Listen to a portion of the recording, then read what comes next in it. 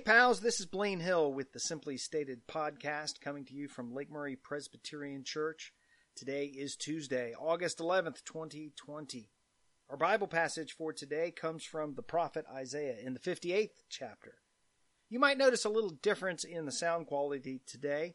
I broadcast this podcast across YouTube and Facebook as we were rehearsing some of our audiovisual equipment for this upcoming week, trying to resolve a few problems.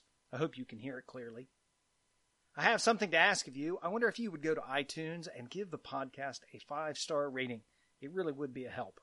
I have something to offer you as well. In the next few weeks, you should hear a trailer for a new podcast that I'm starting, a podcast about Christian leadership. So that's something to look forward to coming soon. That podcast is called Leaders Learning and will come out about twice a month. God bless, and hope to see you soon, one way or the other. Our reading is from the prophet Isaiah today. This is the passage that I concluded the sermon, with which I concluded the sermon on Sunday. This is in the last part of Isaiah, which is really a book about hope. Is this not the fast that I choose? To loose the bonds of injustice, to undo the thongs of the yoke, to let the oppressed go free and break every yoke? Is it not to share your bread with the hungry and bring the homeless poor into your house? When you see the naked, to cover them and not hide yourself from your own kin. Then your light shall break forth like the dawn, and your healing shall spring up quickly. Your vindicator shall go before you. The glory of the Lord shall be your rear guard. Then you shall call, and the Lord will answer. You shall cry for help, and he will say, Here I am. If you remove the yoke from among you, the pointing of the finger, the speaking of evil, if you offer your food to the hungry and satisfy the needs of the afflicted, then your light shall rise in the darkness, and your gloom be like the noonday. The Lord will guide you continually and satisfy your needs in parched places, and make your bones strong. And you shall be like a watered garden, like a spring of water, whose water never fails. Your ancient ruins shall be rebuilt. You shall raise up the foundations of many generations. You shall be called the repairer of the breach, the restorer of streets to live in.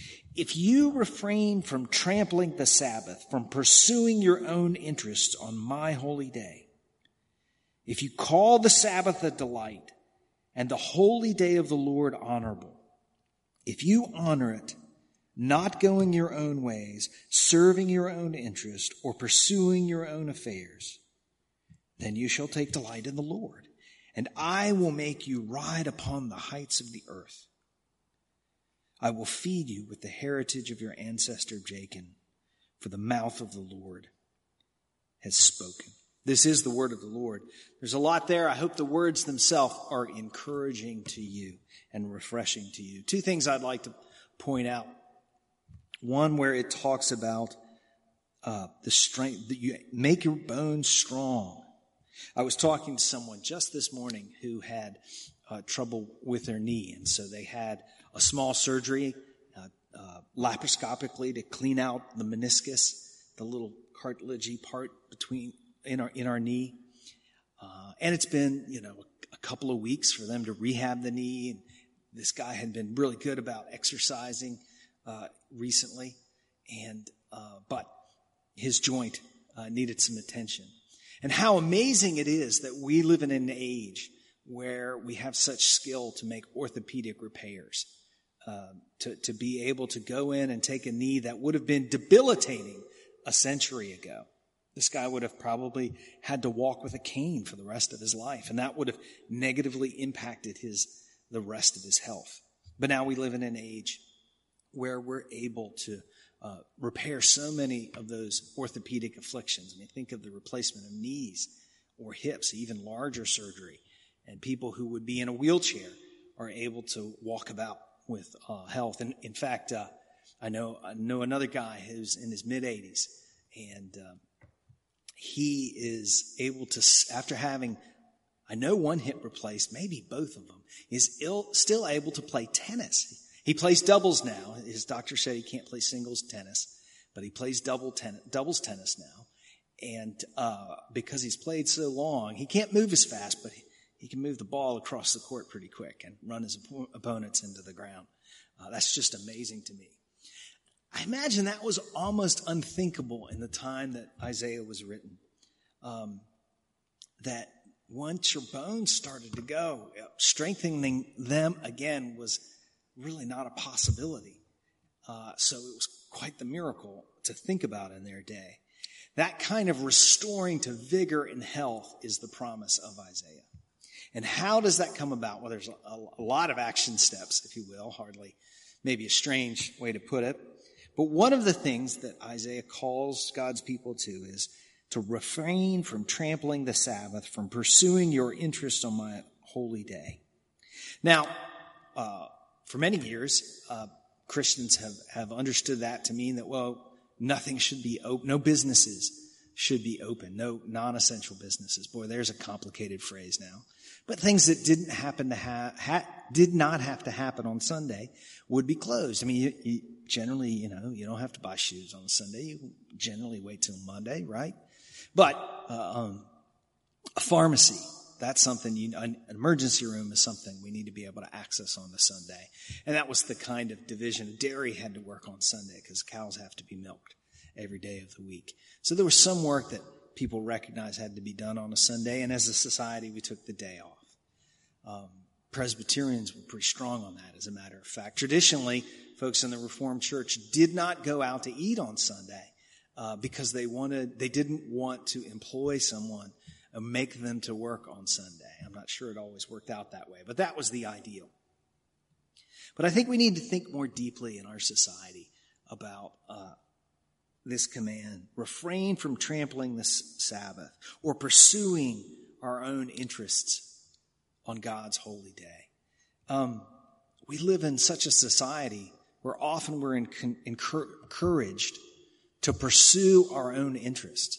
Really, that's the strange paradox of modern day capitalism, right? That private vice makes for public virtue. We're not going to unpack that now, but if you remember a history or economics class, that was an idea that was present in Scottish economic thought, that people will pursue what's for their own good, and that will contribute to the larger good, that having a thriving business economy would be good for everyone.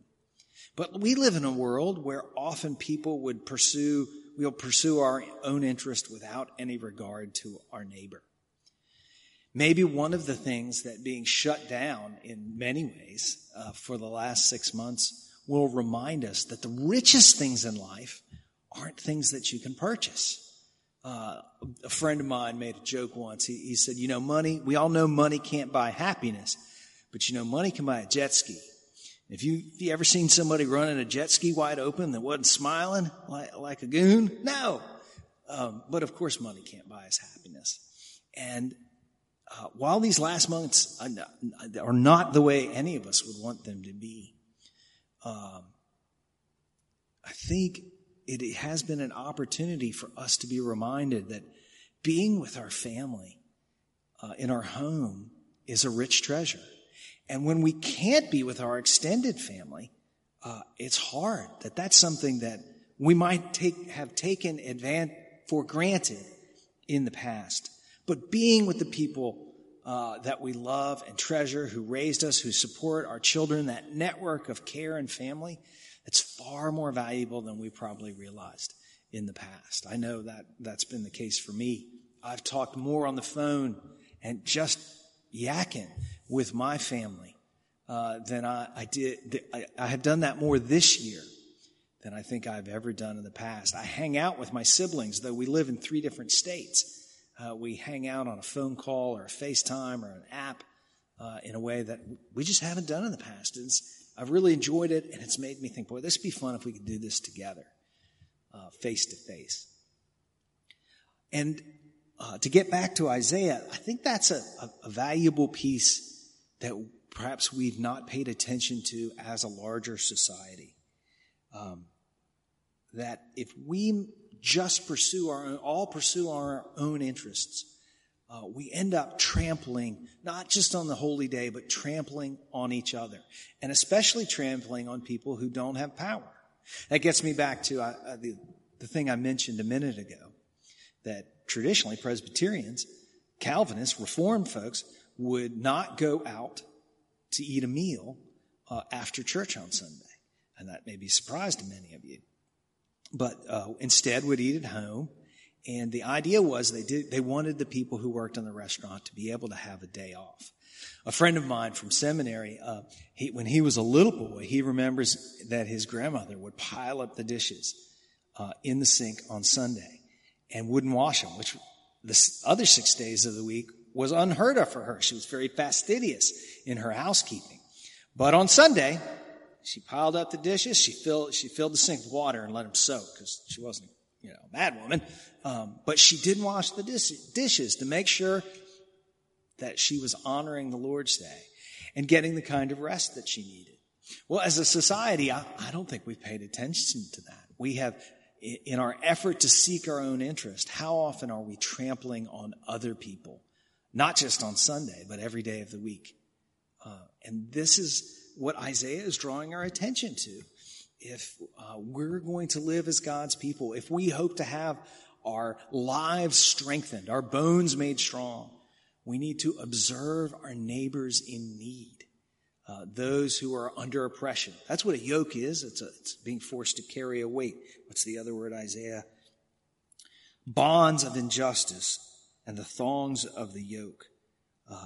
As long as people are oppressed in our society, then we're not yet living up to what God calls us to do. Of course, that's very complicated, sure, and it's very interwoven with lots of social policy and social issues that I don't fully understand, and I bet you don't fully understand either. But as a nation, I don't think we can say that we have attended to the needs of others in the way that God calls us to fully yet. And so it is important that we attend to each other's needs. I think that's important. That's what makes it important for us to make sure we're in conversation with people who feel crushed by the way we organize our lives. People who are forced to work instead of being at home. Or, for example, some families, the mom and dad may be living together with the kids, but they've done the math. And if they get married, which would greatly reinforce the strength of their family, it would cost them in taxes or cost them in medical care. And so they just can't do the math to work it forward. That's a terrible situation for our society to be in, because the bonds of marriage are one of the great props of people and of family and of society as a whole. So we need to pay attention to people who are being trampled on as people seek their own interest. This is why I think it's important that we as white folks, well, all of us, pay attention to what the protests around police violence are saying. And that doesn't mean we're going to agree with everything. We're not going to agree.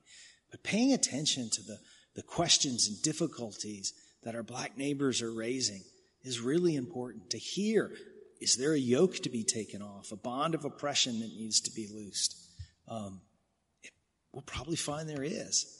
Again, I don't know the policy to do that. We could flip the coin and look at the kind of obligations we've placed on our police officers. Peace officers are out and they have to essentially work as social workers as well, work they're not trained to do or really empowered to do. Is that a bond that we've placed on them?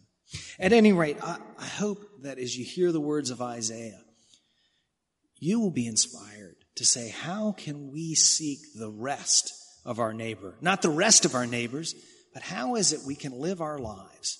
What are the decisions that we can make that will make sure that we're not only not trampling on the Lord's day, but what we're really not doing is trampling on people made in the image of God, our neighbors. Let me close by reading just a few verses more. I'll repeat these. If you refrain from trampling the Sabbath, from pursuing your own interest on my holy day, if you call the Sabbath a delight and the holy day of the Lord honorable, if you honor it, not going your own way, serving your own interest, or pursuing your own affairs, then you shall take delight in the Lord. I certainly could use more delight in my life. I don't know that there's anyone who wouldn't benefit from honest and wholesome delight in their Creator, the God who loves them. Why don't we pray together, and then each of us pursue our day wherever God may lead us. Heavenly Father, we thank you for your word. We thank you for this technology that unites us and allows us to hear, to listen, and to share. God, we pray that we would be people who pursue the good of our neighbors and not just our own interests. We pray that we would do that as individuals in our family, as families in our neighborhood, as neighborhoods in our community. As our community, we would pursue the good of our neighbors for our state and for our country. God, help us to live for others as you have done in your Son, Jesus. We pray in his name. Amen. So good to be with you today. I think the technology worked, which gives joy to my heart. And I hope to see you soon, one way or another. God bless.